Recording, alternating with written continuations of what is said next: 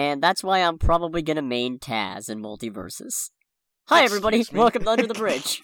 What? Hi. Where the hell did that come from? It's a non sequitur, Greg. That's the whole point. Yeah. Fair. Regardless, this is Under the Bridge. I'm Asia Duckman. I am the Scarlet Troll, aka Cody. And I am Greg. Oh, yeah, I'm Nick, but that doesn't matter. You are Greg. Stuff happened this week. We got lots of movies, lots of trailers, one weird-ass movie that 2/3 of the podcast have watched. Not going to name names, Greg. From all I've gathered, I think that me not seeing the movie in question is probably a good thing.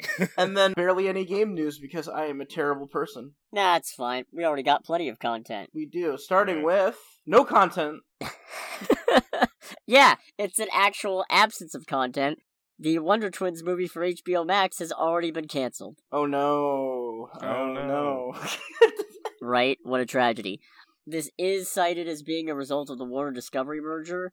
Per The Hollywood Reporter, sources indicate that DC movies are now being made with a theatrical first goal. One source has said that new boss David Zaslav has mandated all HBO Max original movies be made with a budget of $35 million or less. Wonder Twins' budget was reportedly $75 million, which... Jesus. I mean, for a superhero project, that's actually decently conservative, but strictly from a business standpoint, I can agree with the idea of not spending a huge chunk of money for something that isn't probably going to significantly drive up your subscriber count. Right. Yeah. Honestly, I can't really fault that mindset at all. That being said, I don't think literally anyone cares. I also read that it's like one of the shortest-lived projects of all time. It started development, and then it ended development in like 3 months. Oh, I'm sure it can't be one of the shortest. I'm sure these things go in a turnaround literally all the time. But that being said, it's a pretty short turnaround. Oh, definitely. One thing I will say, though, I understand some concerns with this idea, because the problem with a theatrical first mandate coming specifically from DC means probably a lot of focus on IPs that are proven to make money, and less so on IPs that might be considered riskier or might not otherwise see the spotlight. For example, I expect a lot of Batman-adjacent stuff. Mm-hmm. It's Batmania. Yeah. Batmania. And if I'm honest, I'm kind of sick of Batman-adjacent projects at this stage. But... oh well, nothing saying once they're in a more secure spot they can't start taking some risks. Gosh knows if they want the same kind of success Marvel has. Eventually they have to start, right? Oh, yeah, exactly. Here's the deal. DC is not doing great right now. I don't know about comic book-wise, because that's not my field. Movie-wise, I mean, the Batman did well, relatively well, right, Cody? Yeah, no, the Batman pulled down some good numbers, and the Suicide Squad didn't, but it had a lot working against it. Here's what I have to say, though. There's kind of a curse going on right now. 2 of the big upcoming movies being mired in controversy. It's not looking good for the brand. And I guarantee you there's going to be a lot of boycott of Aquaman 2, even if her role was cut down to like 10 minutes. I guarantee you that's why the execs are like starting to bite their nails and starting to cap certain projects. They're like, okay, yeah, no, a lot of our stars are going batshit insane. We can't. And it's causing so much bad negative publicity that I don't think that either one of those 2 movies are going to meet expectations. You don't understand the pull that Johnny Depp has over his audience. So fair enough. So yeah, we'll see what DC does, I guess. Yeah, it's going to be really surprising to see what they do with The Flash, because, you know, that's a completed... It's pretty much completed. We're just waiting for it to come out, right? I think they're working on VFX, and that's part of why it got delayed. Well, regardless, you know, we'll have to see what they do. I don't know if they'll ever put a nail in the coffin, because Black Adam's going to do probably really well. Because it's The Rock. Because it's The Rock and the Justice Society. Yeah, but realistically speaking, it's going to pull down numbers because of The Rock, not because of the Justice Society. I mean, Shazam was still a good time, so there's probably going to be a lot of people who are like, oh, this is related to Shazam? Oh, okay, then let's go see it. Well, Shazam pulled in good numbers because, Shazam pulled decent. It didn't do great, but it also didn't do terrible. It kind of had lightning in a bottle. I think Zachary Quinto kind of throwing his charisma and enthusiasm on all the trailers. Levi. And all oh, sorry. Zachary Quinto's a different Zachary. I'm sorry. Zachary Quinto from Star Trek. I thought the lightning in the bottle phrase was a joke. Oh, yeah, that is pretty good, isn't it? Let's move on away from DC before I kill myself. Yeah. Now I've got some Marvel news. Okay. Echo has started production in Atlanta and is confirmed for a 2023 debut on Disney+. Excellent. Awesome. Yeah, she wasn't my favorite part of Hawkeye, and I feel it's weird. I don't have a problem. I trust most of what Marvel puts out and announces because there's no real reason not to suggest that it won't be at least competent. Mhm. But it feels kind of weird that it was so long after WandaVision came out before we got news of the Agatha Harkness spinoff, even though Agatha was easily one of the best parts of WandaVision. But Echo's spinoff got announced before Hawkeye even came out, and they even had a chance to gauge fan reaction, so that's a little okay. strange. No, when I found out about the Echo show, I thought it was kind of reminiscing about how they did the Punisher show, because everyone loved Punisher and Daredevil so much, they're like, oh, let's just do a show about Punisher. The plan from the beginning in the Netflix one was to have a Punisher show. Punisher was introduced in Daredevil to start up the like that was the way they introduced him. But I believe they were trying to go for that in the end. So yeah, and she was absolutely fine in the series. I didn't think there was anything so out of the park astounding that it warranted greenlighting the spinoff before you even had a chance to gauge audience reaction. That part's just a little weird to me. I mean, they have a plan. I guess the executives kind of are like, okay, well, this character fits pretty significantly into what we're trying to do with the series. I guarantee you that they're gonna have play off of something with Matt Murdock and the see no evil, hear no evil dynamic. Well, funny thing there, we got a cast list, which, doesn't cover the whole thing. Right. The cast list, along with Alakra Cox returning as Maya Lopez, is listed the show as starring Chask Spencer, Tantu Cardinal, Devery Jacobs, and Cody Lightning, also with Graham Greene and Zahn McClarnon. Zahn McClarnon presumably reprising his role as Echo's dad, I assume in flashbacks. There isn't actually any mention of Charlie Cox or Vincent D'Onofrio. They're in the show. Well, see, I'm not so sure anymore, because the other thing they've announced is that a Daredevil show is in the works for Disney+. Oh, wow, I didn't realize I segued it so well. No, it's perfect. Well done. You set me up for that. That was the most perfect Quite segue we've ever had. It's very good. But yeah, no, new Daredevil show. Has it officially announced? Not by Marvel, but it is announced by actual trades. So it's happening. It's just one of the... It's the same way we knew that an Agatha spinoff was happening before Marvel presented it. Okay. Matt Corman and Chris Ord are attached to write and executive produce. The interesting thing is, The Hollywood Reporter describes it as the first of the Marvel Netflix shows to get a, quote, new but continued series. Huh, so it's gonna... Okay. That's very vague. Very weird, too, because they completely, they haven't really said if Kingpin is canon from the Netflix show or not, or if this is a new interpretation of him. I think what they're gonna do is they're gonna treat the Netflix shows as loosely canon. So I think they're gonna get as many actors as they can back, and they're Please tell me Foggy comes back. I hope so. I don't think they're going to directly contradict the Netflix series, but I also don't think they're going to make any direct references. I don't think we're going to hear Fisk say, hey, you remember that time that I had Bullseye dress up as you and frame you for murders? I just think they're going to try to get as many of the cast back as possible, but also not directly be like, yes, everything you saw on the Netflix show is canon, 100%, because they might still want to save some stuff. I would assume that, what you're right. We're probably going to have a lot of the same cast and probably locations, but other than that, I can assume that's probably what they mean. I'm on the same page as you, Cody. All I ask for out of this is that we get a readaptation of Punisher, Luke Cage, and Jessica Jones, because those are my three favorites. Fair. Part of why I think they're gonna do a sort of soft continuation is specifically so they don't have to commit to saying all of the Netflix stuff is canon in case they want to readapt certain character or if for whatever reason they can't get some of the actors back. For example, Mike Colter sounded like he was not really hanging in there for a comeback of Luke Cage when it got canceled, and it wouldn't surprise me if he's moved on and they might need to get somebody else. John Bernthal really has only expressed interest in resuming The Punisher if they keep it R-rated, which isn't impossible for Disney Plus now that they've moved the Netflix series on there, but it's still, I don't think, necessarily the most likely, so they might have to get somebody else. I want to throw in my Luke Cage as Terry Crews. No. Maybe... No. Maybe 10 years ago. but no. What's wrong with And Terry Crews? I just don't think he's right for the part now. Yeah, it's kind of one of those things where all the reasons why I love Terry Crews are also kind of the reasons where I don't think like he wouldn't be my pick for Luke Cage. Who's your pick for Luke Cage? I'll give you another one. Michael B. Jordan we can't do because he's... No, we can't do Michael B. Jordan, can we? No. Why, what's wrong with Michael B. He's Jordan? Killmonger. Yeah.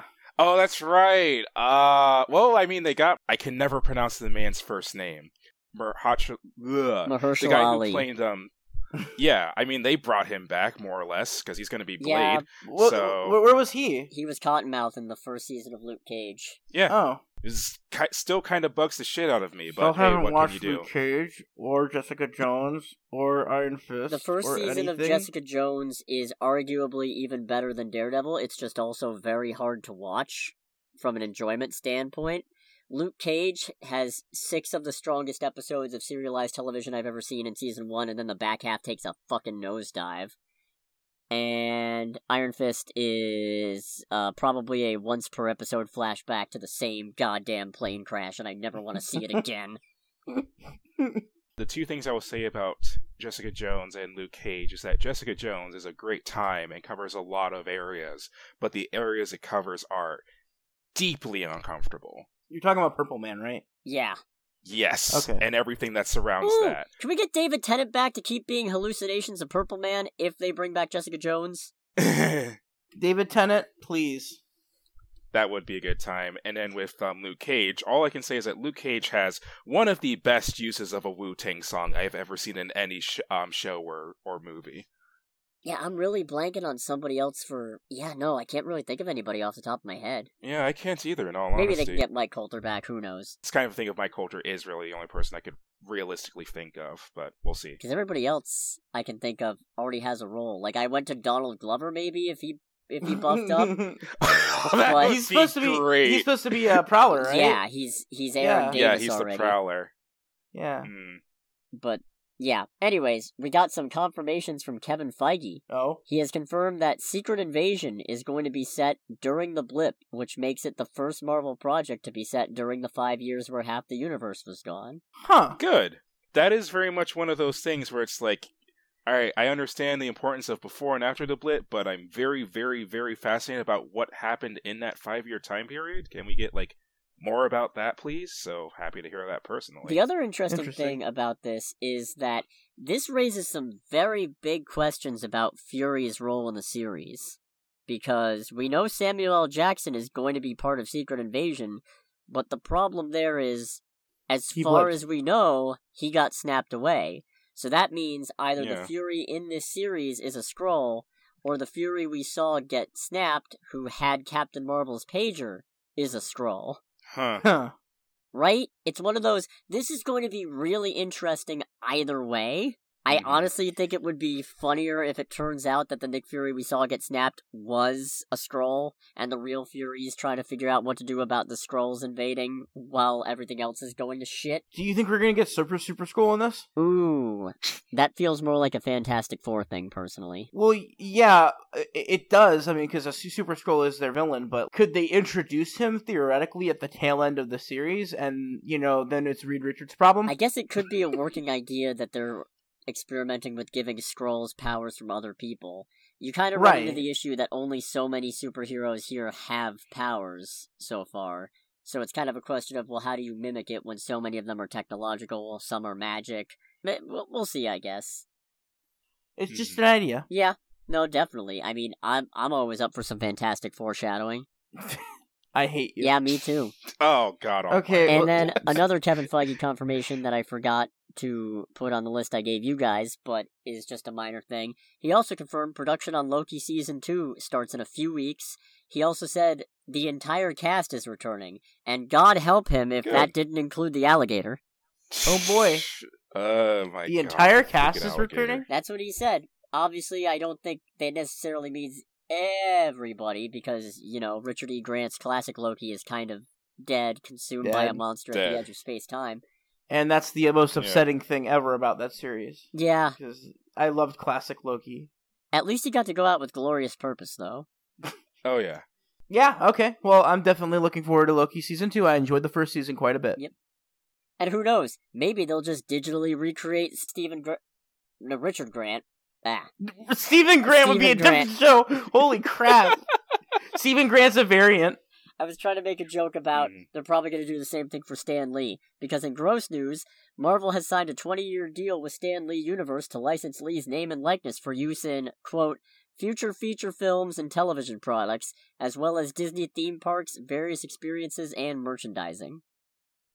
Okay, I'm glad that you said this is gross, because when I saw that, I was like, no, this is, like, not cool. So I think this is the thing that Stan Lee was fearing about for the tail end of his career. There is a lot of very serious allegations of elder abuse from people outside looking in, and I think this might be kind of, in my opinion, like, the gross aspect of it, is it feels like this is against his wishes.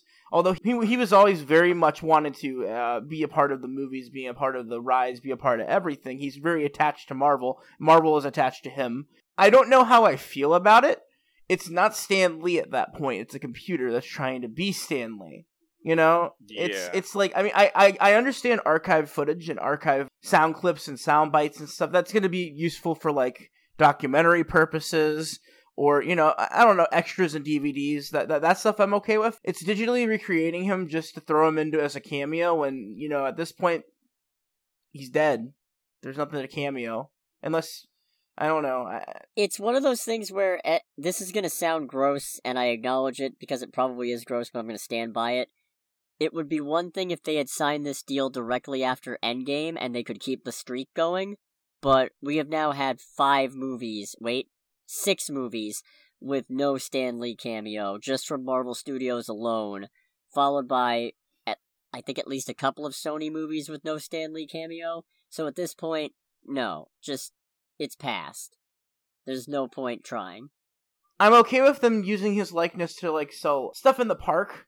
You know, maybe have a Stan Lee mug or something like that, or Excelsior or whatever. Like, that's part of licensing. I mean, technically, he wasn't a license himself, but I can understand the company using his likeness to sell product. That I don't have a problem with. It's you digitally altering him to be put in movies that I have a problem with. I don't have a problem with them using him to sell merch. Yeah.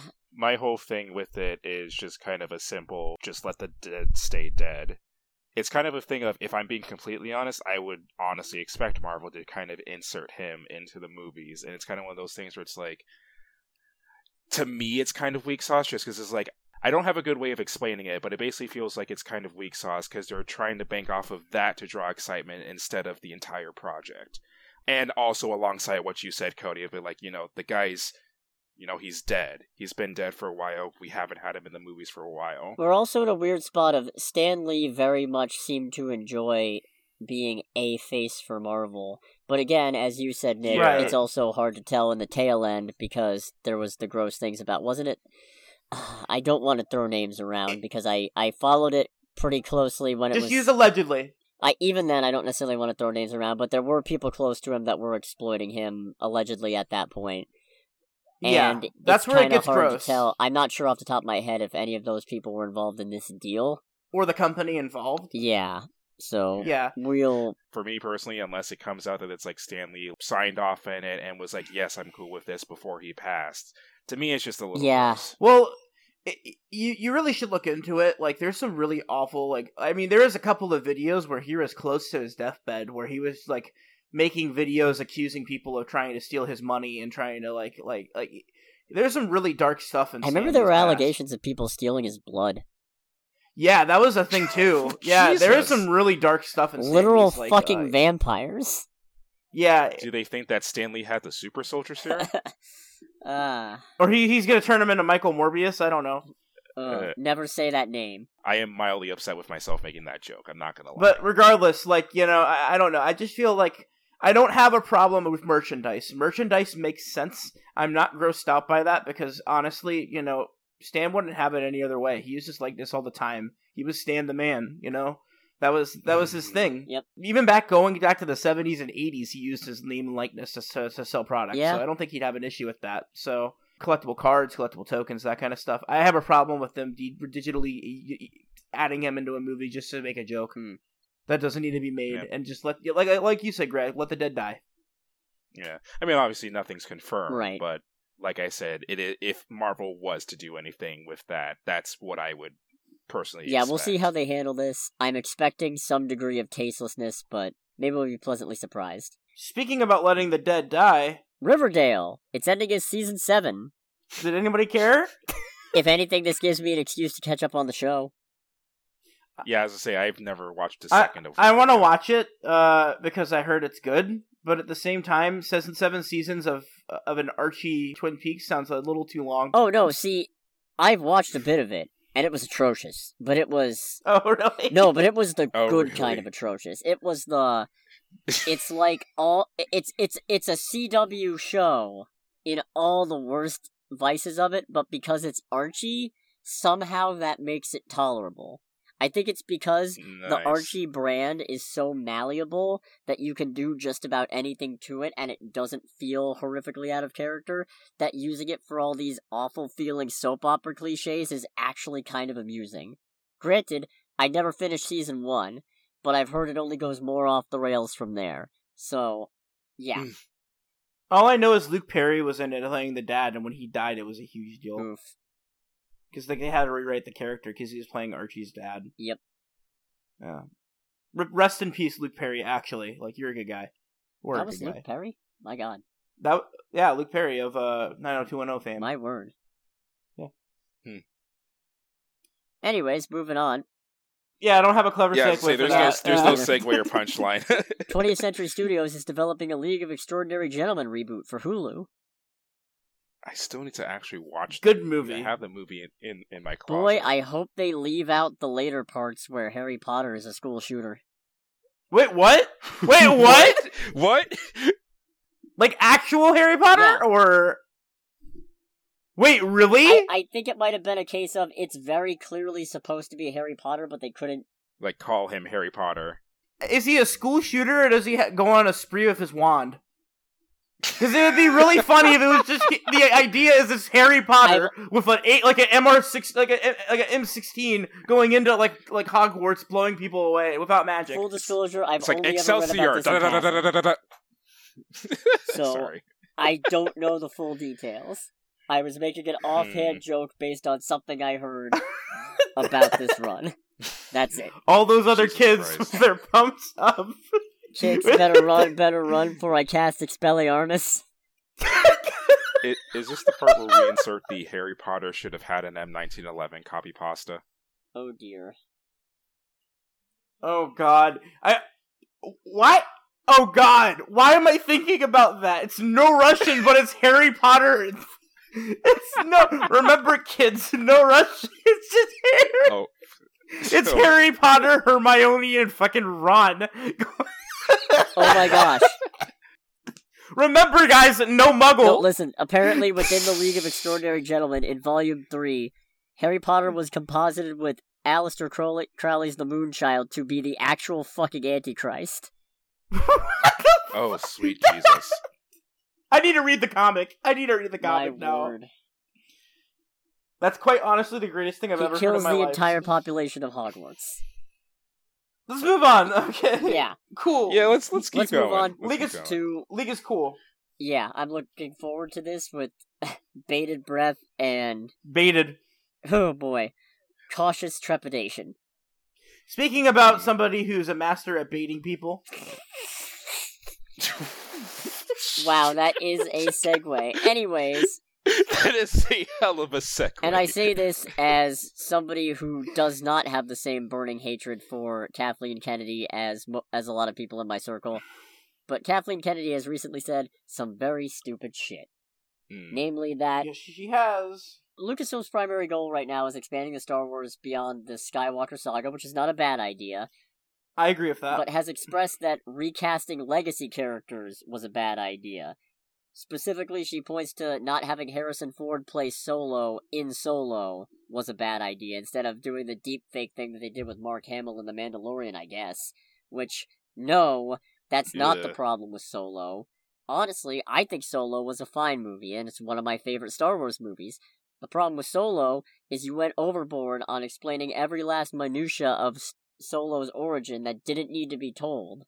And also that you tried dropping it in May amidst a bunch of competition with not as much advertising because you thought you were going to sell it based on the Star Wars brand alone, which is no longer an option after The Last Jedi got half of your audience really fucking mad. Here's the problem I have with Kathleen Kennedy. She doesn't really care. Like, she pretends to care about about what they're doing with Star Wars, but she is actively becoming a part of like the problem with Star Wars. And although I personally think that they should just give the reins to somebody else. Like, I just don't think that she deserves to be the helm of... Not saying she doesn't deserve to be an executive at all. I don't know her decisions and actually how she runs the company. I don't know that. I'm just saying she doesn't deserve the helm the Lucasfilm studio as, like, at least on the public side. You know, I don't know. She kind of talks out of her ass like I am right now. She has helmed some really bad decisions, but on the flip side, she also greenlit Mando. So... it can't all be bad, but I said, I am not generally, and this might be because I don't keep up as much on the politics of what goes on at Star Wars because I'm not as invested in Star Wars. I like Star Wars as a concept, but I find that usually the content does not match my expectations of what it could be, so for me it's an arm's length away of, oh, more Star Wars stuff? Yeah, alright, that's cool, I guess. But I'm not super into it. I didn't grow up on it, so I've got a certain emotional distance with it where I'm not as invested, so I don't pay as much attention to what goes on behind closed doors. But this particular comment rubbed me really the wrong way, especially because she also implied the same thing applies for other properties such as Indiana Jones, which means that expect no more Indiana Jones movies once Harrison Ford kicks it, I guess. I mean, I kind of don't want them to do Indiana Jones without Harrison Ford, quite honestly. Let him die. It's kind of one of those things where it's like, you're correct, but it's like, there doesn't really need to be more Indiana Jones movies. I think like, Indiana Jones fills a really good adventure flick niche, and I think you could very easily find people to fill that slot. I'm gonna watch the next movie for next week just because of this, because I want to have a serious topic about this next week, but like... I'm tired of sequels being made that are pointless and completely just made just to cash in on the original. So making another Indiana Jones or another like the Skywalker saga, the problem I have with it is you're literally cashing in on movies that are like 40, 50 years old just before the one character, and that one character and that one family influence the entirety of the galaxy when, you know, you can do... I feel like Star Wars needs to go the route of Gundam. And I so work with me here. Okay, so Gundam has multiple universes, okay? They have the Universal Century, they have the Alternate Century, like all these different like universes. That's all that really matters. There's the mainline one that has the Skywalkers, say in Star Wars case, and then they can do something like, okay, well this is an alternate future, this is an alternate timeline where, you know, that didn't happen, or there's a completely different set of circumstances, they're fighting a completely different war with completely different factions, and it just happens to be set in the same universe. So, like... So basically Legends, but in media Legends form. In media form, but you can have multiple timelines going forward, because, like, I don't see how they can't do that. And that way, Skywalker stuff can be the Skywalker stuff, but then we also have, like, I don't know, this guy over here who's a new Jedi, and he's going on a new trip with his droid, and blah, blah, blah, blah, blah. It's completely separate from everything. And they have another, like, one where it's, oh, well, there's no more Jedi at all, and this is post-Jedi world, and... blah, blah, blah, blah, blah. Like, they can do different experimental things with the universe because they're not attached to it. That's why I like Gundam's universe a lot more like that, because it's you have multiple options. You know, it's not all just one continuity. There's multiple continuities, and they're not connected. Yeah. That is an idea. Yeah. Sorry, that was a little too long on the Gundam topic. I went on kind of a rant there, but, yeah, screw you, Kathleen Kennedy. I won't go that far, but I will say that's a phenomenally bad takeaway from Solo. Try harder. Yes. Moving on. Yeah. Moving on to non-necessarily nerdy film stuff. Warner Brothers is making a new Ocean's 11 movie with Margot Robbie to star and produce. Yeah. I'm kind of sick of Margot Robbie being in everything. I'm not. Margot Robbie's a phenomenal actress. She is a phenomenal actress, but also I didn't like what they were doing with the Ocean's 8 or whatever, the one where they had Bullock in it. That they're just doing this whole girl boss kind of remake of the Ocean's 11 movie. It's like, it's weird. I don't know. I get it's kind of canon because she's also she's like a thief from the previous movies, but I don't know. It's just a little weird. I don't know. I haven't seen any of the Ocean's movies. I just think it's a weird concept. That's it. This one is specifically, we don't have a lot of details, but it is known to be an original Ocean's 11 set in Europe in the 1960s. That sounds cooler. Huh. That sounds way cooler. Okay. Yeah, that sounds a lot more. That sounds more interesting than the same movie 6 times. But Yeah, definitely. Hmm. So that's neat. Margot Robbie's really taken off between Harley Quinn, being Barbie, oh yeah, she is Barbie. being in Once Upon a Time in Hollywood, which is way longer ago than I thought. And I, Tonya, which was a really good movie she was in. Yeah, no, good for her. In other news, Searchlight Pictures has acquired worldwide rights to Annapurna's Night Bitch, a darkly comic neo-horror to be released on Hulu. Per the official logline, Amy Adams stars as a woman thrown into the stay-at-home routine of raising a toddler in the suburbs, who slowly embraces the feral power deeply rooted in motherhood as she becomes increasingly aware of the bizarre and undeniable signs that she may be turning into a canine. What? What? Yeah! Furry mom?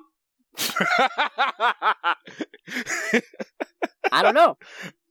Apparently it's based on a novel, but I haven't read it. Furry mom. Okay.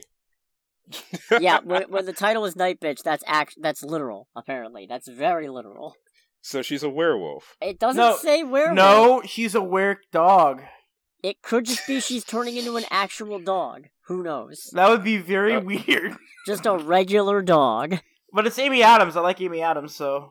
Also phenomenal. Arrival was probably one of my favorite movies of whatever year it came out. Haven't seen Arrival. I need to see it. What was the name of the Disney movie where Tim Allen is turned into a dog? The Shaggy Dog? Is that really? Yep. Was that really what it was called? Yep. Yes. Okay, so is it that but more adult? Is that like kind of the No, idea? because this is a horror movie. That was not a horror movie. It was a horrible movie. There's a difference. Okay, it was 2016, so I could honestly, it doesn't matter what year. I can probably safely say that Arrival was one of my favorite movies of that year, just because Arrival is probably still one of my favorite movies. But, yeah, I thought it was interesting. It's definitely a concept. Yeah, so I'm looking forward to that, especially because it's called Darkly Comic Neo-Horror, which I don't know what the hell that means, but it's caught my interest. That's a whole lot of nothing. That's something a film student whipped up with a latte. That's something a film that would be the name of a latte. Yeah, I have a dark comic neo-horror. With extra sugar, please. For somebody named Elizabeth with 2 Z's. No, with an S. Elizabeth with an S. No, because her name's Liz, but she goes by Elizabeth. Ah, I see. Yep, never mind. What? Yeah, that's exactly it. She's quirky. You don't understand the creativity she has inside her. You're right. Moving on. She yurts it up with her Diet Coke. Oh, man, I remember those commercials. You want to live in a yurt? Yurt it up. I'm thinking of the Team 4-Star, like, Homestuck reference in Helsing Abridged. Okay. I don't know Right now. Homestuck, so... Well, no, it's like when the one, like, vampire girl is, like, just singing, Rainbow like, stupid Tacos, random Doctor Who Homestuck. Yes, that's one. Well, moving I'm on. gonna move on now. Yeah. Saban Films has secured global rights to American Metal, starring John Travolta and Stephen Dorff. The film tells But what about American Steel? Shut up. How about German engineering? How about y'all just let me give you the synopsis? Okay. The film tells the story of a desperate and struggling family man who robs a pill mill. However, when the theft turns violent, he finds himself hunted by both the police and the Dixieland Mafia. Oh. Holy crap. Yeah, okay. Considering your previous concerns about the state of the action thriller, Nick, I figured I would tell you about this. I thought you might appreciate knowing. I would actually like to see this. The Dixie fucking Mafia. Okay. Right? Jesus. All right. John Travolta gonna go steal some pills and sell them on the aftermarket. I don't know why. Why do you tell me I need to go get these pills to support my kid in college? Sandy, don't make me laugh. God, I hate Grease so much. I gotta steal these pills from these racists with guns. I don't know why they look at me like that. I'm just crossing the street. I don't know why they're looking at me. Okay, you're making him sound. Oh my god! You're making him sound like Sylvester Stallone mixed with Christopher Walken. Jesus Christ. Alright, I'm not gonna lie, slight interest just because of Dixie Mafia. Let's wait until the trailer comes out. I mean, there's been so much film news because Cannes is going on, but obviously I'm not going to report on everything because then we'd be here all night and we'd never get to anything else. Can we report on the one topless protester for women's violence in Cannes? I didn't even see anything about that. Oh, you didn't see that? Somebody ran on the red carpet to protest women's women's rights on, violence against women. I think specifically in Ukraine, but really more or less violence against women on the Cannes red carpet. Huh? Just kind of happened. All right. Nice. Whatever gets the message out there, I guess. Yeah. Last bit of movie news: Bong Joon-ho's next feature film, an untitled sci-fi based on the novel Mickey 7. Has added Toni Collette, Mark Ruffalo, and Naomi Ackie to the cast, which already had Robert Pattinson attached. Ooh, Robert Pattinson, Ruffalo, Collette, and okay, I can see this. Okay. I mean, I'm gonna go watch it because Bong Joon-ho is one of my favorite directors, so I mean... I still have not seen Parasite, I'll admit, but I really want to. Honestly, watch Parasite, but watch Mother, his 2007 movie. That one's honestly a better movie between the two. It's scathing. It's very, very good. The host is really good. I really like it. He switches genres a lot. He doesn't really stick to one genre. He just keeps the same theme. So the theme is going to be about poverty. It's always about the theme of the lower class versus the upper class. It's like his thing. Okay. So I'm curious to see what he's going to do with that in a sci-fi thriller. Or a sci-fi action movie, whatever the hell it is. I'm down for it. You know, I'm going to be there day one. Neat. Interesting. So I guess, with that news covered, it's now trailer time. Oh boy. There's a lot of them. Yeah. There are. Let's start with the one that gave me the biggest headache. She-Hulk. Oh, I thought it was Spider-Head. Yeah. No, I'm starting with She-Hulk specifically because that one dropped, while I was editing the podcast where we had a scoop on the release date. Can I say the most offensive thing about She-Hulk? Sure, go for it. It has the most episodes confirmed so far than any other movie, Marvel series that's been made. Technically incorrect, it's tied with WandaVision. Is it? Okay. Yeah, 9 episodes. But the fact that got 9 and New 9 only got 6. Well, it's also apparently going to have a shorter runtime, so it's going to average out to the same general amount of time, I guess. Oh, okay. It looks like trash, but I'm going to have to watch it for continuity, so oh well. I think except for some CGI problems, which they still have time to fix, it's fine. It looks like trash. I'm not going to say it looks like trash, but I will say the trailer didn't do a lot for me in particular. Like, it didn't, completely repulse me, other than a couple bits where the CGI didn't look very good, but it also didn't, draw me in either. With the exception of her, getting mad at Bruce Banner, and Bruce Banner be like, yes, destroys the door, no. That was good. That was the most, nerdy panic I've ever heard in my life. Obviously, yeah, there are some parts of the CGI is really rough. Like, the one where she's holding her phone and making the weird, surprise face. That was not good. But I wasn't especially taken in by the CGI for Moon Knight in the trailers, and it's fine in the show. Well, it might be very, very late post-production that they showed off in the trailer, but... Plus, Hulk looks fine because they already had the models, so... I think this is one of those things where even if She-Hulk doesn't necessarily look the best starting out, they'll get it more settled in for later appearances. For me, it's not even the animation. For me, it's the tone of the series. It just doesn't look interesting. I don't like the jokes. I don't like any of the jokes in the show other than the no, yes, that was funny. Everything else that I've seen in the trailer, the tone just doesn't appeal to me. It doesn't appeal to my demographic, or at least me. It seems like it's a girl boss show where they're trying to make it, hey, lol, girl boss. Haha, isn't it funny that she can, carry guys because she's the man of the relationship? Ha ha ha. That's literally She-Hulk? I don't know the character. I'm going explicitly based off of what I'm seeing. So yeah, She-Hulk's whole shtick is that she is explicitly more confident in her She-Hulk form and usually tends to stay in that form. If anything, I was a little put off by the fact that she is, at first, very uncomfortable with the powers in this. But later on in the trailer, it seems like she flips around and she's She-Hulk quite a bit more often. So I think it's just a case of needing that initial adjustment period and then growing into it. I don't know. I think a superhero legal show is a phenomenal concept. I do too. Especially because it's it's about time you finally started establishing some laws. They've only been around since 2008. So here's the thing. Well, the internet's been around since 97, and it still doesn't, or since 90, whatever. It's like the early 80s, and it still barely is regulated. But It's the Wild West. But that being Yes, said, indeedy. the problem that I have with it is if it's a legal show, this is going to come off more as like Boston Legal than Law and Order. It's going to be more of a comedy show. Yeah, that's. I'm also going to have a lot of problems with the procedure, but that's just because I'm bad. I'm one of those nerds that actually like hyper focuses in on the law and shows. But Oh no, that's fair because 100%. The more accuracy we can get, the better. Yeah. But the problem I'm thinking about is they're going to ham it up in the courtroom. It's going to be one of those shows. Like, if we're actually, I wanted a serious legal biter, just because that's kind of like the kind of tone I wanted from a superhero legal show. Oh, you're gonna want to wait for Daredevil then, probably. Yeah, Daredevil is probably going to have a lot more of that. And now that Daredevil has the full of the MCU to like use and utilize, it's going to be a lot interesting to see what they do with it. But like, I don't know. I mean, I'll watch it. It's at this point I can't not watch anything Marvel because they're all connected. So like I'm forced to watch it anyway. I'm just not super excited about it. It's pretty low on my excitement bar. Yeah, I mean, I'll personally probably just like kind of see what the initial reception is, and then decide from there if I'm gonna watch it. More Ruffalo is always a good thing. Yeah. Oh, Mark Ruffalo is always great. Also, confirmed per the cast list, Wong is going to be back for this series too.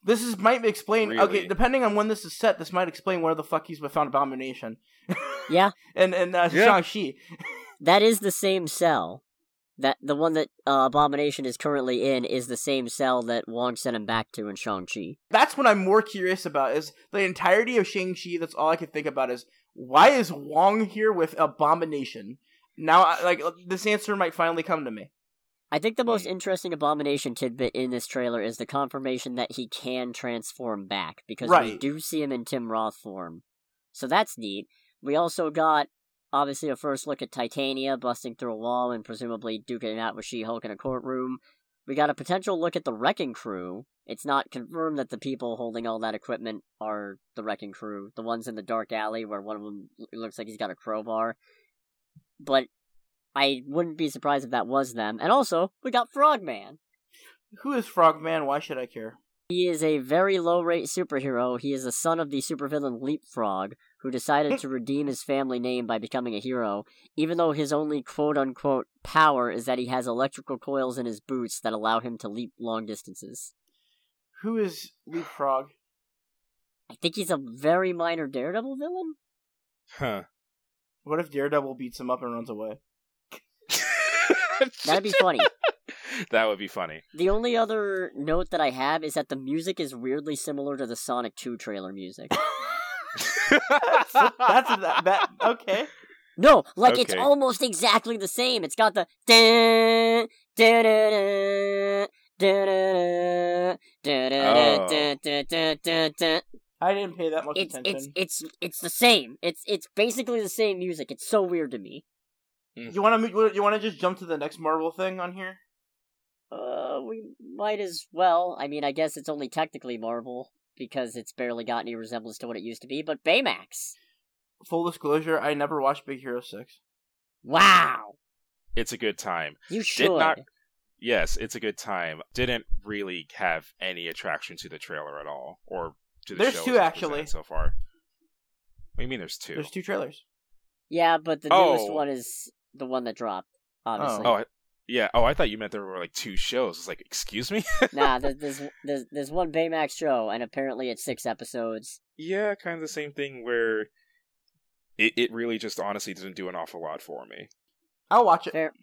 I like Baymax. I'm always game for more Baymax, even though it does seem like this is going to be kind of predictable. Baymax runs into somebody ostensibly in trouble with some kind of health problem, but in the process, we all learn a little something about ourselves and the world we live in. Yes. It's not worth reviewing or anything. It's just worth like casually watching, I guess. Yeah, I'm definitely not expecting to do an episode breakdown for Baymax. No. Everything will be fine, Aunt Cass. Trust me. Just Everything stares will be intensely down the fine. stairs. It's like, alright, that's actually creepy as hell. I responded when you said, "Oh no, no, no." I guess Spiderhead. Okay, let's go back to the top, yeah. Yeah, might as well. So Spiderhead happened. I thought that Chris Hemsworth was Chris Pines because I always get them confused by just that name alone. But this time, Chris Hemsworth did not have an accent, so I just thought it was Chris Pine for half the trailer until I saw No, he has it. an accent. It's just an American accent. No, no, and it's not great. But it's better than, it could have been. It was one of those things where, as he was talking, I could still hear the twang of his Australian accent, like, as he spoke. And it's like, Plus, we got Miles Teller back. Yeah. I say back like he's been missing, but... he never left. Yeah, I don't know why I said left that. Cody. Miles Teller from Miles Prowler and the live-action adaptation of live-action Sonic? No. Miles Teller from live-action Fantastic Four 2015. And War Dogs. Oh, he was in War Dogs. Yeah, along with Jonah Hill, I thought. Oh, that's right. Okay, it was a thing of like, I know I've seen you and stuff, but I can't remember what it was. It's like, yeah, that's right. He was the second half of War Dogs. He which was. Is I'm pretty sure. Another I'm great gonna feel movie. like an idiot if not. No, he was. Okay, 100%. Yeah. Well, another fantastic movie. It looks pretty good, though. This movie looks interesting. I mean, I don't know if I'll watch it. It depends what's coming out that week. Chris Hemsworth in another cocky guy role that I don't hate. Yeah. Plus, it looks like this time he's going to get to be an empty-eyed sociopath, and I love that. Well, what's very interesting is that this is the first movie, at least in a while, since the whole controversy, that I've seen a Smollett cast in a lead role. Are they related? Yeah, to? that's they're cousins, I think, or brother. I think no. She's his sister. So yeah, like Jessie Smollett is her sister, her brother. Sure. Wasn't she Black Canary in Birds of Prey? Yeah. Oh wait. Oh yeah. Okay. Oh wait. Or am I mixing her up with somebody else? Yeah, no, she was Black Canary. Okay. But yeah, like this is the first time I've seen a Smollett on screen, at least like at a leading role in a while. After the whole controversy. I mean, what that the makes fuck sense. do you mean she was in Full House? Full House or Fuller House? Full House. Wow. She was in 12 episodes. Really? Yeah. Huh. Shows what I know. Who does she play? Denise Fraser, apparently. Or Fraser? Fraser. Okay. Not important. Not important. No. She was also in Cosby as herself for 8 episodes. Oh boy. I'm not touching that with a 10-foot pole. Moving on to Where the Crawdads Sing. Okay, I know nothing about the book. I just know it's a big bestseller, and it looks fine enough. I didn't even know it was a bestseller. I just knew it was based on a book, so thank you for teaching me something. Apparently it was like some super big bestseller. I've never really like known what the concept was. I just know the name. And it looks fine. That's kind of my a review of the trailer. It looks fine. Yeah, I'm not a huge fan of this It looks like a date night movie. Yeah, I guess it does, but it also it gives me the vibe of one of those based on a true story. Yeah, learning about tolerance and how to respect outcasting, which is a good message. They just tend to come off kind of schmaltzy. Agreed. Which, for all we know, this movie could take a turn, and it could just be, nah, fuck all you at the end. But we'll see, I guess. Maybe. I don't know. We'll see where the crawdads sing. This was another one where it was just like, doesn't do a lot for me. Hilariously, when they actually like title drop in the trailer, it's like, alright, I've now like checked out a little bit, not gonna lie. I like I said, it's a date night potential for me, so. Yeah. Who knows? If there's nothing else coming out that weekend, I might see it. You know what else is good date night movie? Bros. Bros looks like fun. Bros looks so stupid that they're basically just making a giant gay parody of romance movies. What am I gonna get butt fucked by Jason Momoa while we worry about an active volcano? That was actually kind of one of my favorite parts. It was one of those things where I am probably like a little bit off the mark saying this being a straight person, but it was kind of a thing of, I do like that they made this guy just eccentric as hell and basically, even as his eccentricism, come to the same conclusions that any other reasonable person in his position would come to. Yeah, just no, with definitely. A lot more swears. And I can see executives being dumb enough to be like, yeah, can you make a gay romance movie that straight guys will want to watch? And it's just like, no. No, that's dumb as hell. They're and never it's going to actually want to really watch that. And I imagine it's very undermining as well. I'll be Yeah. honest, this looks like a fun movie, just as a movie. Oh, yeah. I'm probably going to end up seeing this, probably with a group of friends, and it's going to be a good time. Yeah, same. I'm Yeah. interested. I can see. Yeah, same. I can see if I buy Jeff a ticket to this, the insanity Oh, that happens man. in that theater. That'd be I a mean, thing. I'm not gonna lie, I do kind of sort of hope this has a car chase somehow. I hope they work that in somehow. I felt very related to with welcome to your favorite podcast where I talk about whatever the hell I want. Hence why we're talking about Bros. It looks like a good movie. I hope they have a tie-in with Bros Pizza. Oh dear. Oh, That my seems like it'd God. be a bit much. Okay, let's go on to something a little bit more pretentious. I don't know. I didn't think there was anything pretentious about. I assume you're talking about My Donkey, My Lover, and I. Just the title. That's about it. The movie mean- itself looks kind of wholesome. I'm gonna be completely honest. Maybe it's just because the movie's in French and I haven't studied French at all since high school. I did kind of have a little bit of a hard time trying to figure out like what the overall angle of the whole thing was. The overall angle is the lady with the donkey is having an affair with the married guy who is the dad of one of her students, who then takes his family on vacation and she ends up following them. Hijinks ensue. Never mind. I take back the Oh, dear wholesomeness God. entirely. I did not get that. No, Yeah. because the crazy thing is, apparently it's actually being described as a warm comedy road movie, which is like that is the vibe, 100%. Hmm. I don't know. I'm willing to watch this because if I've realized anything, it's that all the usual cliches that I come to expect from movies only seem to exist in American movies. That's fair. Like, I just saw The Ancestral, what was that, last week? I think it was last week. And it was a horror movie with an actual, as far as I can tell, happy ending. What? It blew my What? fucking mind! Happy ending? Yeah, happy no! ending in a horror flick? And not only that, it did a swerve where I thought it was like a haunted house movie or a demonic possession movie. Nope. Turns out it's a psychiatric hospital with an insane doctor movie. And then it ends with the family reunited, like the dad apparently broke his leg and he's on a crutch or something, but their relationships are mended. I thought he was dead, but it turns out no, he lived. Fuck, spoilers for The Ancestral, I guess, if you care. But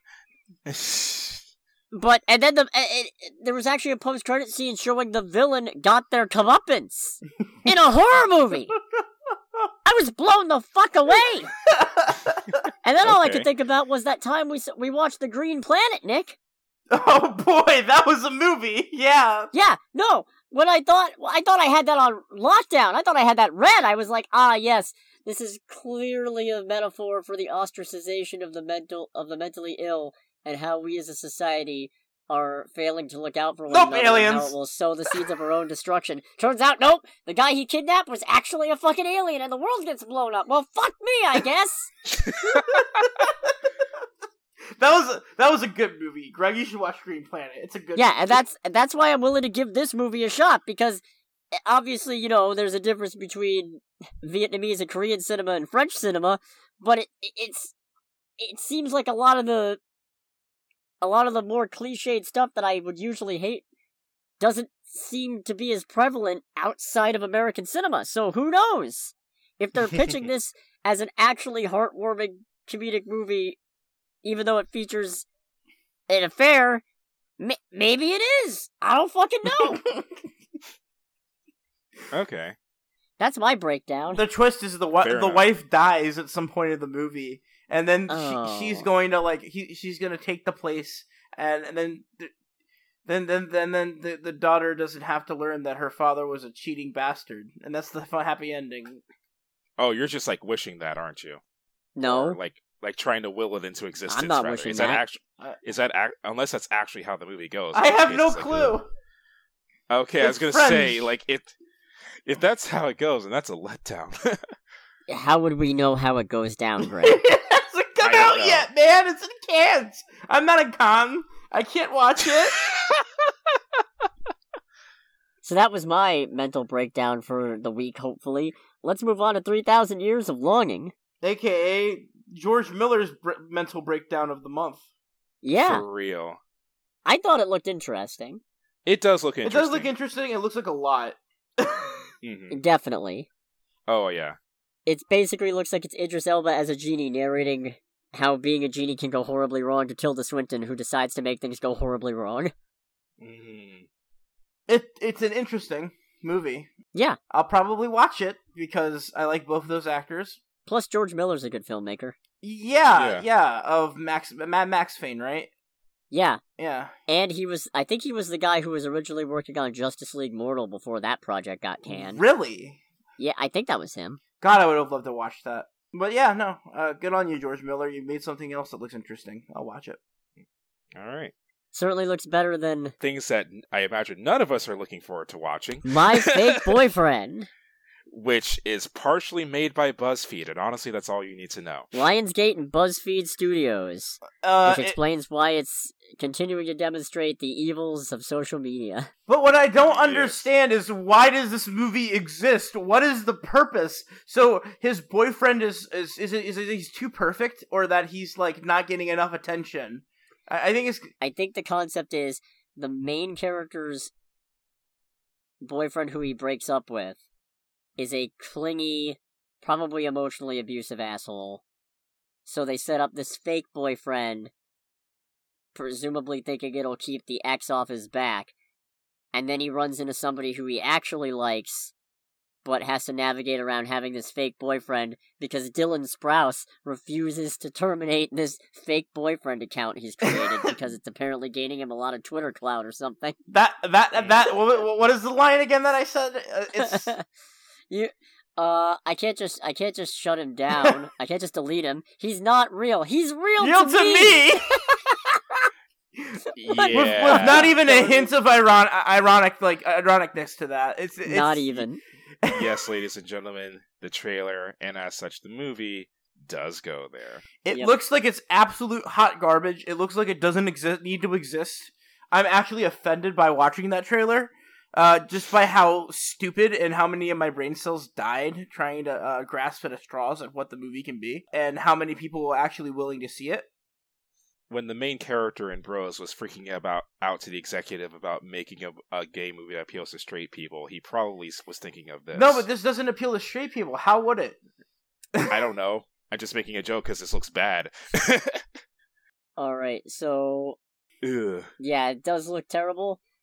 Mission Impossible? The new Mission Impossible movie looks great.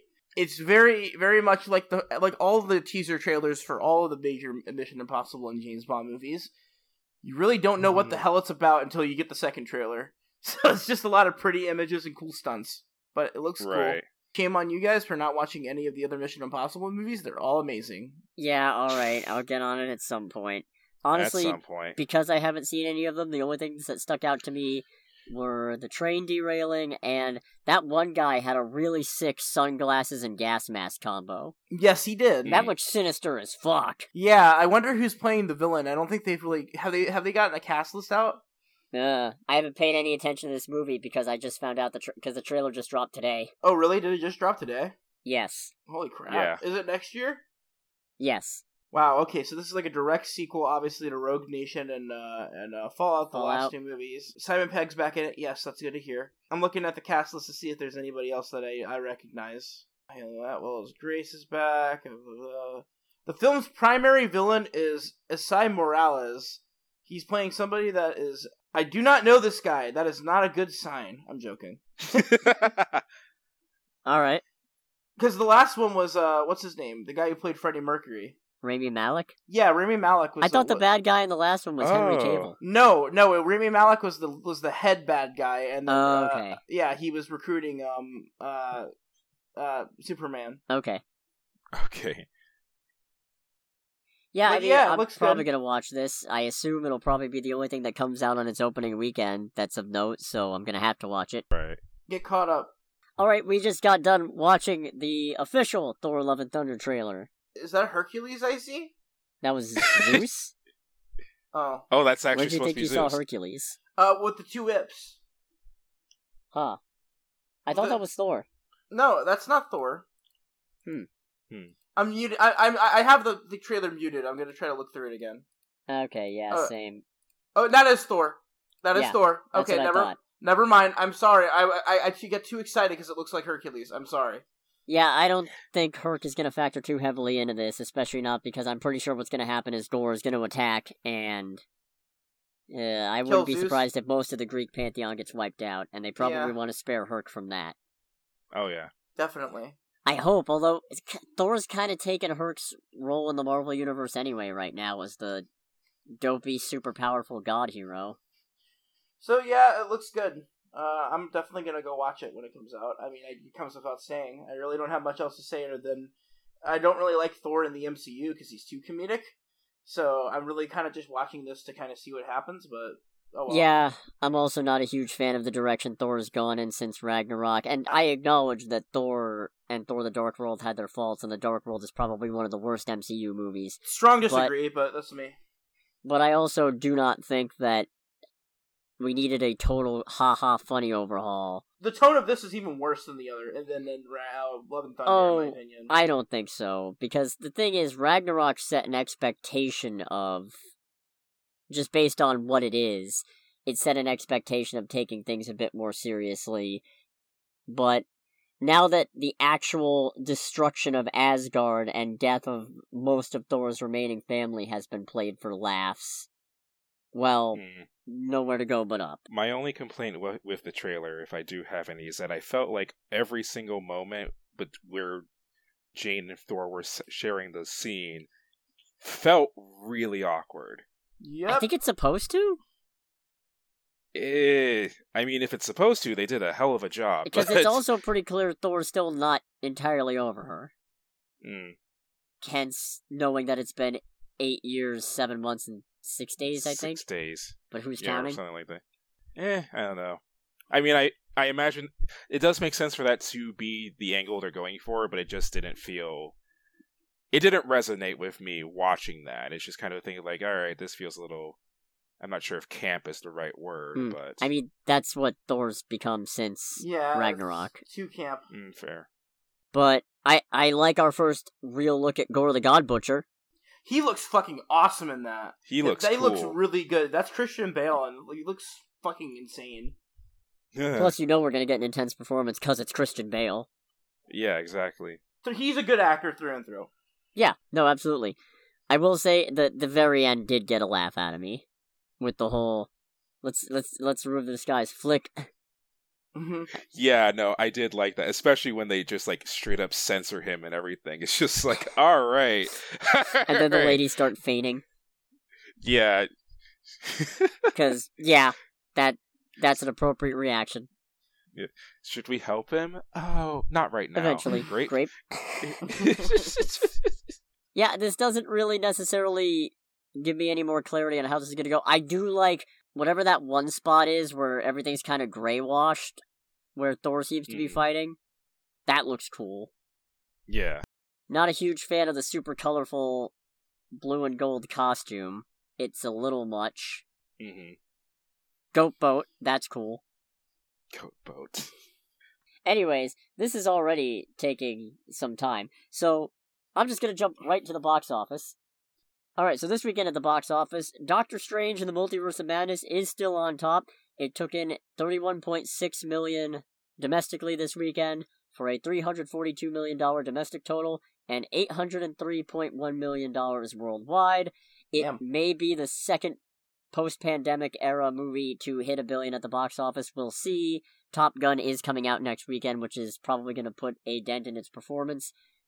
But you never know. Could still pull ahead. And even so, the number of people I've seen try to spin this into being some kind of catastrophic failure or disappointment is frankly pathetic, because it's still doing better than almost everything else that's come out since the pandemic hit. So, what do you want? It's the highest grossing movie of 2022 so far. That not enough for you?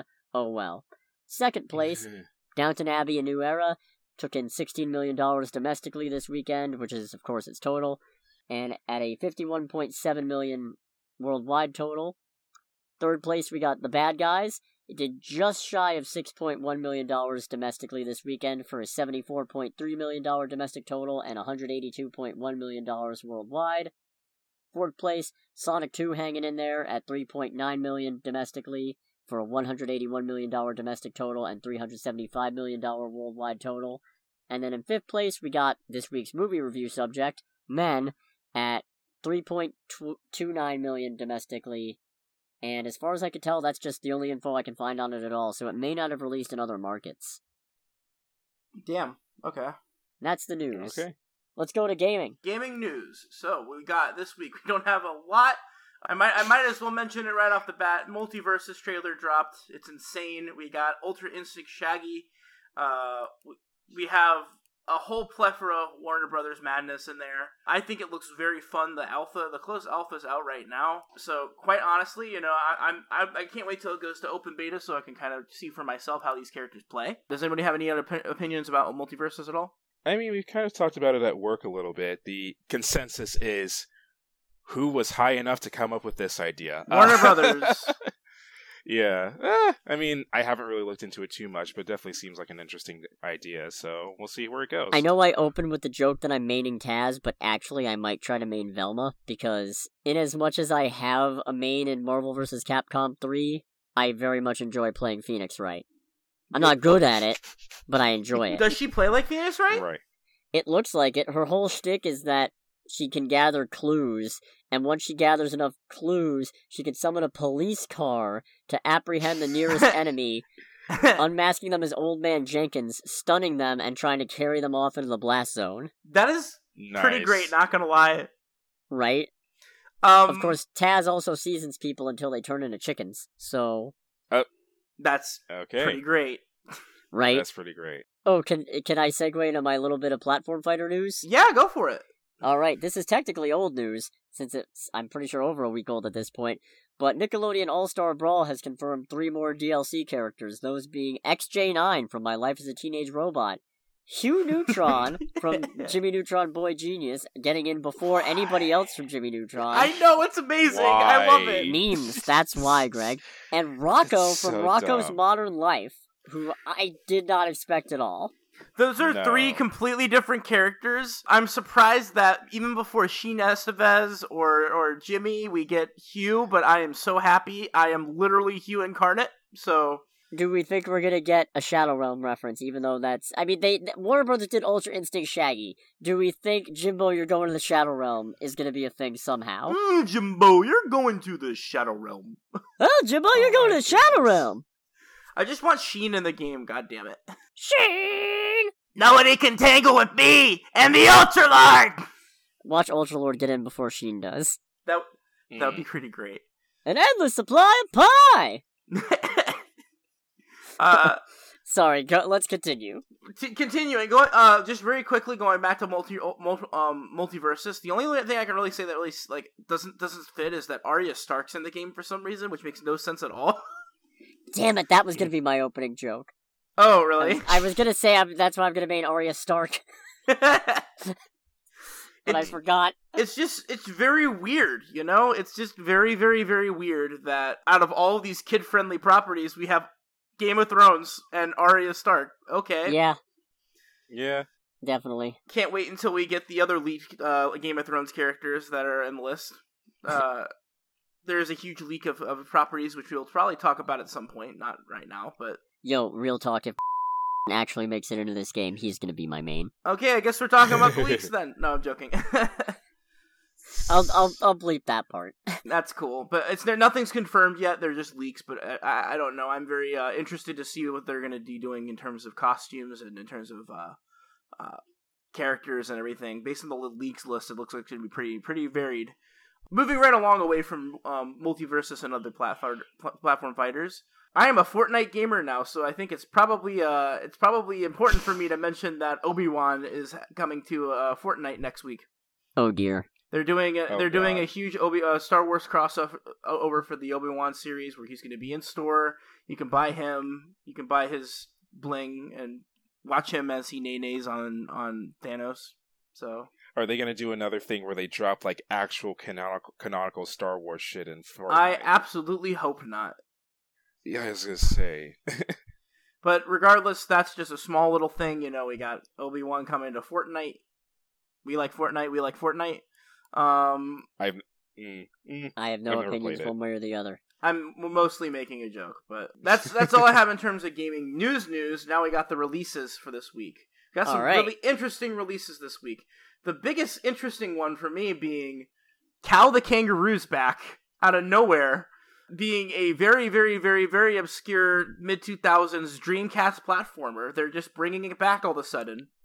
Okay, I was gonna do a bit of the one and only Cal the Kangaroo, and then reveal that I had no idea who it was. But since you pointed out they're obscure, I don't have to.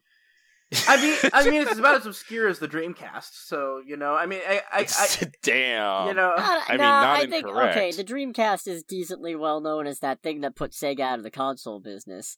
Like, Echo the Dolphin's about on par with as recognizable as the Dreamcast. Cal the Kangaroo, I don't think so. I love Cal the Kangaroo. It comes from the same era as Gex and all of those edgy. Let's make like who's the there's the other one. Oh crap, the one for PS2. Ty the Tasmanian Tiger. It's like the same level of a character mascot. But is it messed up that that's who I thought you meant at first? That was the image that popped into my head. It was like, oh, a kangaroo, Ty the Tasmanian Tiger.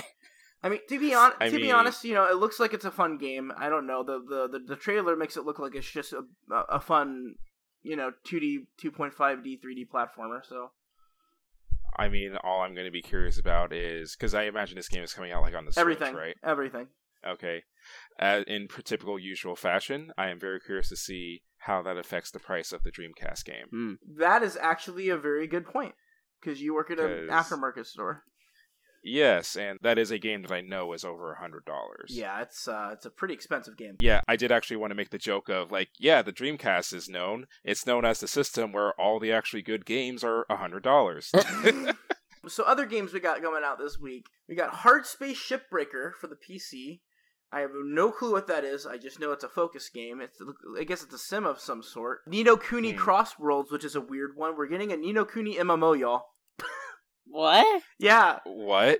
It comes out 2 days from now on Wednesday, as of date of recording. Yeah, it's published by Level 5. It is on PC, iOS, and Android, and it's a full MMO from the Ni no Kuni universe. So, completely out of left field, I did not know that was in the works. That's very interesting. Okay. Roller Champions, which is a Ubisoft free-to-play roller derby game. You just said words.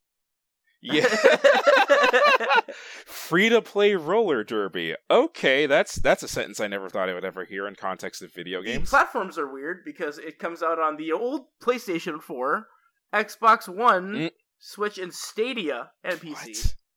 But not the Xbox One S or the PlayStation 5. That is a strange assortment of consoles to release on. I don't know. Especially with Stadia. It's a 3v3 roller derby game. Interesting.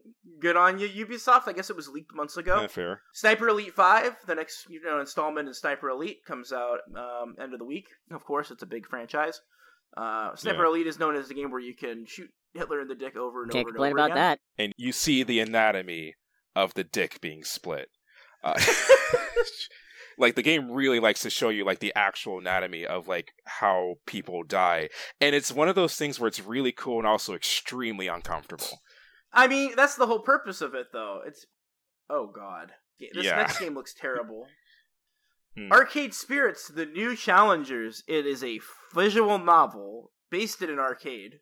That's the difference. It's just a visual novel based in an arcade. Okay. I guess it's a sequel, so I guess those people who like Arcade Spirits, more content. DLC for Microsoft Flight Sim is coming out at the end of the week. That's Top Gun Maverick themed. Oh, okay. So I guess they're adding in planes and shit that's themed around the new Top Gun game. A movie. Yeah, I want to say, because it was like kind of teased before, one of the things we're getting, if it's not in the game already, is I guess the F-14 fighter jet with the Top Gun livery. Which kind of goes hand in hand, I guess, a little bit with the Ace Combat Top Gun DLC being announced, like, I think a week or two ago, so. Yeah, that's actually interesting, though. I kind of like, I don't know, tie-ins with movies don't happen that much anymore, so it's... No. Kind of interesting that they're doing that. Mm-hmm. Last but not least, we have the next Namco Museum, specifically being Pac-Man themed, for the, I believe, 30th... We're getting to where Pac-Man is becoming very old. came out. We'll talk about it more in a minute, but they're doing a release of Pac-Man Museum Plus, which is the Pac-Man Museum came out before, but this is a sequel that has more games on it. This one's interesting because you create your own arcade with all these different classic Pac-Man games, and there's a 3D model of Pac-Man that runs around playing the games. That sounds cool. Yeah, it's very dope. And they have some very obscure games in here, too, like Pac-Motos, which is a Wii-exclusive Pac-Man game. Okay. That sounds like... Please tell me it's not Pac-Man on motocross? I think it kind of is. I'm not actually certain. What is Pac-Motos? Well, good night, everybody. I'm kidding, I'm not going anywhere, everybody. but... Never mind. I have no clue what the hell this is. Okay, thank God. Yeah. You gotta look it up, that's all I can say. It kind of looks abstract, like... Oh, Motos is a game. Oh. Okay, Motos is an arcade game. This is just that with a Pac-Man theme. Okay. Here are the games that are getting launched with this collection.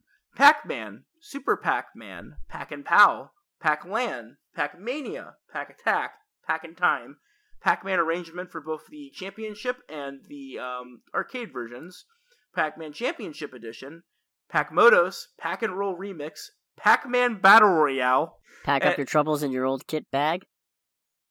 I hate you. And Pac-Man 256, or the other Battle Royale mode. Alright, so that was just the whole thing of like hearing the same word over and over and it losing its meaning. Super Packs. I mean, Super Pac, I would love to see if they had a political game where you run as Pac-Man for, political office in Namco. Pac-Man for president. Pack a snack stack. It's just called Super Pac. I would love that. Oh.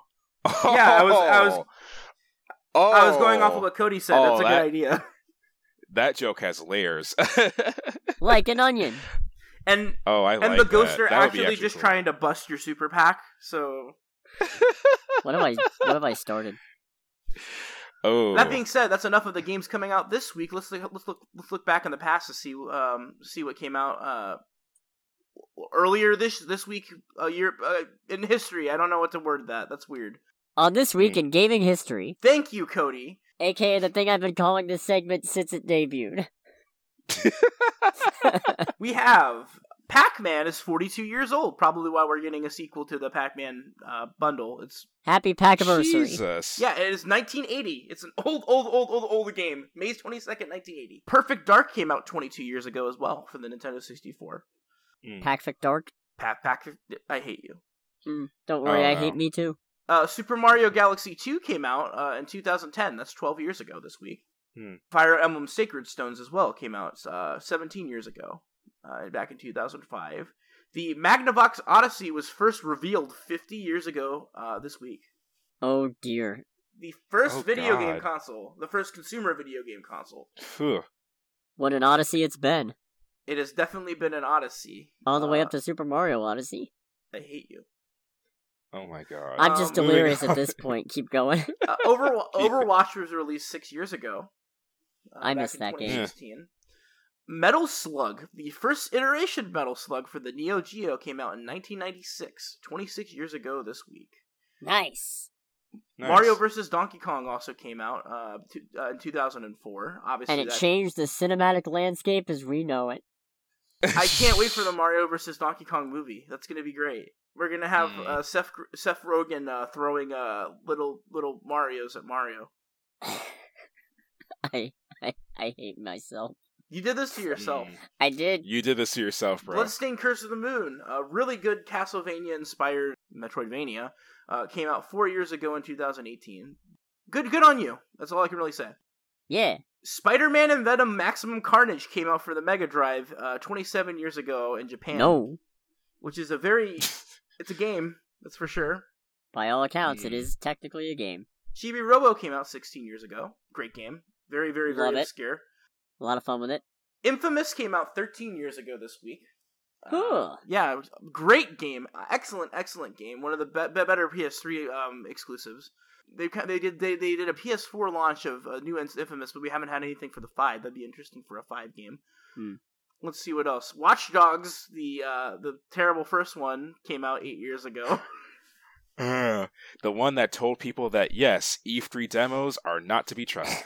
And last but certainly not least, we have sequelitis with Bomberman 64 2 and Crazy Taxi 2. Both coming out 21 and 22 years ago, respectively. Huh. Hey everybody, it's Crazy Taxi 2! Hop a ride and pay double the rates! Inflation is a bitch. Yeah, it is. So yeah, that's this week in gaming history, or at least the games that are notable. And that's all I have on the gaming segment of this podcast.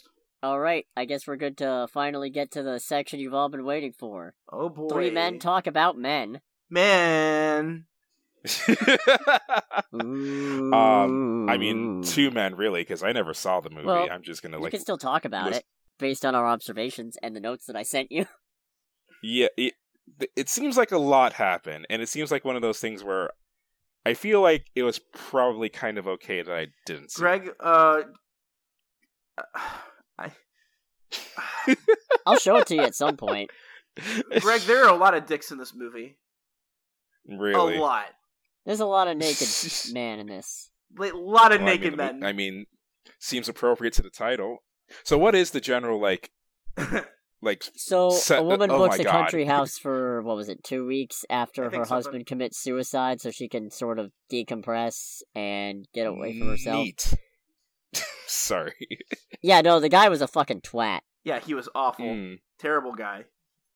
Okay. Just an absolute clingy, possessive gaslighter of a human being. Who then struck her when she was trying to get her phone back.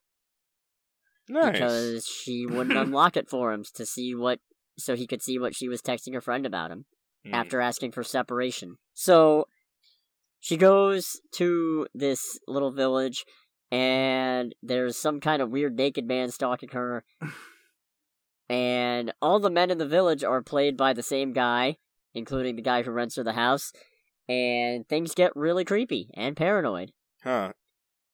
Yeah. I liked it. So, is it, like, trying to be a horror? Oh, it's horror. Like, psychological horror? I think the description I've seen is folk horror, is the classification. I can see that. Okay. It was definitely a movie. That's all I can really say is, me and Cody are going to have differing opinions about this movie. Yeah. Oh, boy. Yeah, we kind of were talking about it earlier, and we kind of figured that, we're both going to have differing opinions on it. I mean, the concept itself it's definitely, it makes sense. Everything that they're trying to do with the movie, I see it. I just didn't like the execution of it. I feel like it was a little heavy-handed. A lot of the metaphors were a little bit just a little too heavy-handed. It came off as a student art project, in my opinion. I definitely liked, if there's 2 things I will give the movie, I think all the performances were pretty well done. I liked all of the, self-proclaimed men. They all played different ideas of the toxic men and the toxic archetypes of guys. Like, for example, there's a preacher character who tries to be comforting towards our main lead because, her husband killed himself, and she insists on, instead of saying, like, what if you just apologized or forgave him for hitting you, and then, he wouldn't have killed himself, right? Like, there's different archetypes of guys that are all, like, toxic in their own right. Yeah, if you're wondering, that's the reason I wrote, oof. Yeah, that was the biggest... I audibly was literally like, oh boy, and my girlfriend just started dying laughter. Like, we were like, oh boy, almighty. They're going there. Oh boy. By the way, this is not a date movie. Do not make the same mistake I did. I mean, if you're into that shit... I would be very concerned if you're into that shit. Yeah, I don't know. I think maybe it might have worked a little better if the men in the village were all played by the same actor who played her husband, but... Oh. I wonder if maybe that would have made it too heavy-handed and made it too easy to pin all of it on just this one shitty guy, instead of approaching toxic masculinity and toxic male traits as a whole. I just feel like it was a bit over... Oh, yeah, other things I praised other than the performances. The music was really good. The music cues were all really good. Mm-hmm. There is such a weird use of sounds to make diegetic music in this movie. You're talking about the tunnel, like right? Oh, like the movie uses like kind of natural sounds of like things hitting things or something like that to make the music. So there's this scene where our main character, when she first meets the one of the characters, the monster. The monster. She's in a tunnel. She just goes on a walk around her, around the estate. She finds this little forest, and then there's a tunnel, like your normal sewer tunnel, basically. And it's really dark, but she goes in there and starts making echoing sounds like ah ah ah ah, and then taking advantage of the echo to layer echoes, so it's ah ah, and then while that's going, changing it up. That's not the only instance, but it's definitely a notable one. I did write bold of her to make her own horror movie soundtrack. That sounds cool, though. It's a cool scene. It's a really cool scene, and the sound design is actually really good in this movie. Like, not even just that, like, they emphasize the right sounds at the right points. I think that the sound direction was on point. I liked the cinematography as well. I thought that it was really well shot. I also liked the locations. Oh, the set design and the scenery is just gorgeous. Yes, it's a very, very good-looking movie. I definitely, when you think folk horror, this is definitely what I would think of. It's very folksy, very much feels like, this village in the like Lost in Time. They don't really set it in a specific place. I know it's outside of London, but they don't really say where it is. It kind of has that feel of like, this mystique little village that, has some secrets it's hiding. The mythology is there to set up this movie. I just didn't like the execution. I just thought the metaphors were a little too heavy-handed. Me and my girlfriend were rolling our eyes on most of them. And the end has one of the most needless physical metaphors of any movie I've ever seen. I will also say, going off of what you said about the cinematography being good, one thing I did actually notice with this movie is that it's really good at lingering shots. It's good at keeping the camera on something after all the interesting stuff has ostensibly left the frame, which helps add to that sense of dread. Granted, it might just be because Invisible Man did it so well that it stuck in my brain. I was going to say, like, that sounds like what Invisible Man did with a lot of its shooting. Yeah, only in this instance, you don't know that there's an Invisible Man, so it's like, okay, what's it? Why is something gonna? And it does keep it's also really good at keeping some of the more horrifying stuff in the background, especially at the start. There's a whole bit where functionally the monster is lingering outside of her house in broad daylight, but she keeps turning her back, but you can see him, like, out of focus in the windows, walking across the yard, but always staying out of her sight until all of a sudden he's not. It's just... it was so unnerving. It was. I feel like the cinematography, to me, this is very reminiscent of an old John Carpenter movie. It has a lot of the same shot composition. Like, that's the kind of stuff that I like about Halloween, which is my current favorite movie of all time, is that lingering horror, the aspect that it's in the background. That it's not something that, it's not in the forefront of the shot. Your focus is on the characters, not necessarily like the horror's lurking in the background. That's one aspect I did like about the movie. I liked the setup a lot. I liked that one scene you're talking about specifically. That was one of the better scenes of the movie. The background detail horror is always the worst ones because that's the one that sticks. Maybe it's just because I'm an anxious, paranoid motherfucker, but it always sticks with me, and it always has me looking back over my shoulder for days afterward going, huh? Hey, nothing. What? Nothing. Also, this movie made me realize I have nature anxiety. Nature anxiety. Yeah, hear me out on this one. It's a case of, unless it's like, a park or something, I would not be able to just go for a walk in the woods by myself. Can't do it. Doesn't matter if there's a path. Does not matter. Won't do it. Because I would just be deathly afraid the entire time that there's something else out there. So I would need a buddy. And this movie made me realize that. Fair. I don't know. I don't know. I just felt like some of the metaphors, some of the more tangible metaphors, were a little bit too on the nose and too trying. It just felt like something that I take back what I said to you earlier. It's not something that Zack Snyder would think up. It's something more that a student art film like director would think up. Yeah, I'll agree with that. Yeah, it's not like, well, and then again, when you think about who directed it, this is the director of Ex Machina, right? Yeah. I haven't seen Ex Machina, but I don't know. Like, he probably comes from from that kind of a background. And also Annihilation, which, if it comes down between this and Annihilation, I'll take this. This definitely had some similar vibes as Annihilation, although this was a little bit more, in my opinion, a little bit more obtuse. Yeah, I don't know. For me, I finally come to the conclusion I'm bad at visual metaphor. As much as I want to be a film snob, I'm decently good at tracking sort of narrative underpinnings in dialogue and in things that happen, but once you start leaning a little too heavily into symbolism rather than actual concrete imagery, that's where I start getting lost. So that's where the end of this movie started losing me a lot, and it's why I'll take the overly obvious, obtuse approach over this is more subtle, but also I don't get it. But that's just me. Fair. Can we just skip the spoilers so I can just tell him the scene? Yeah, I mean, I guess this is. I'll just label spoilers throughout the whole thing because I feel like this is one of those things where I'll figure it out. I'll timestamp it. We can talk about the ending. Yeah. So it does kind of sound like one of those movies where there's no way to like not talk about it without getting into spoilers of some capacity. Well, the ending, my dude, is one of the most uncomfortable, ridiculous, and redundant scenes, in my opinion, ever put on film. Okay.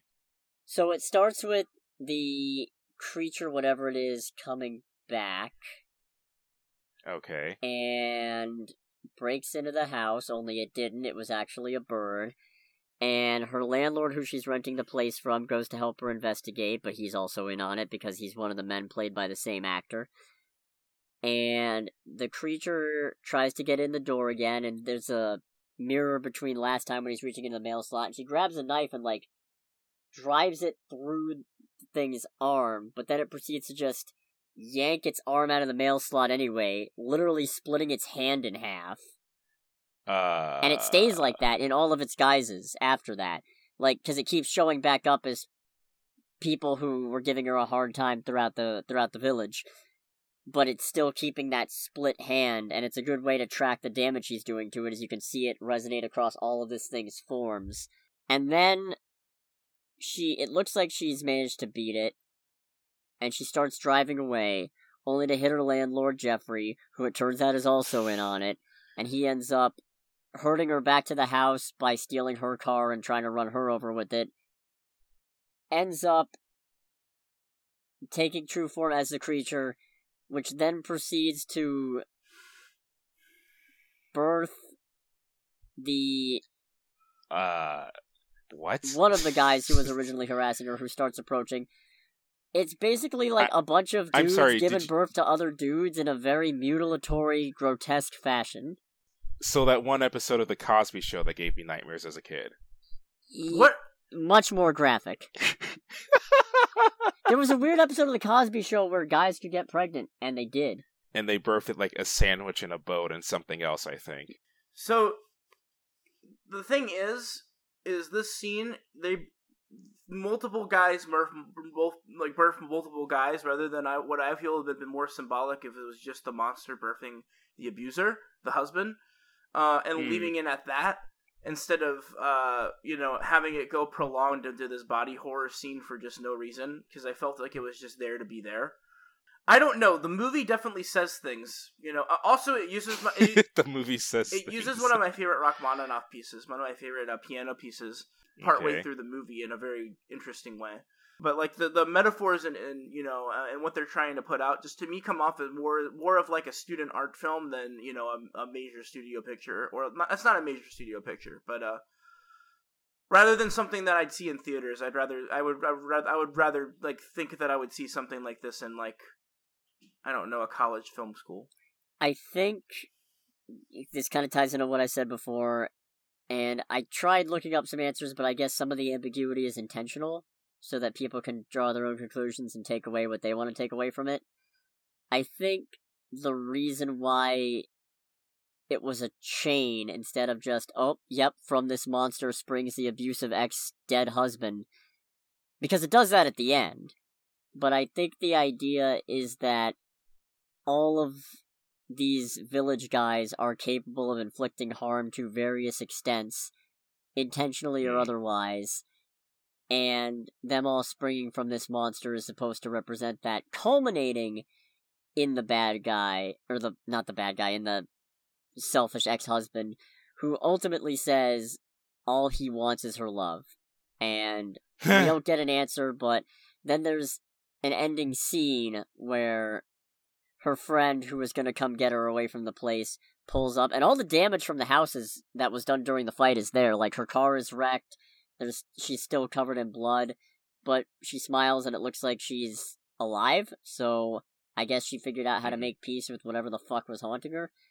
So, I think the idea is to expressly not pin it all on the husband. And that's why it doesn't just stop with him. Now, okay. And I think that's also why they didn't have all the...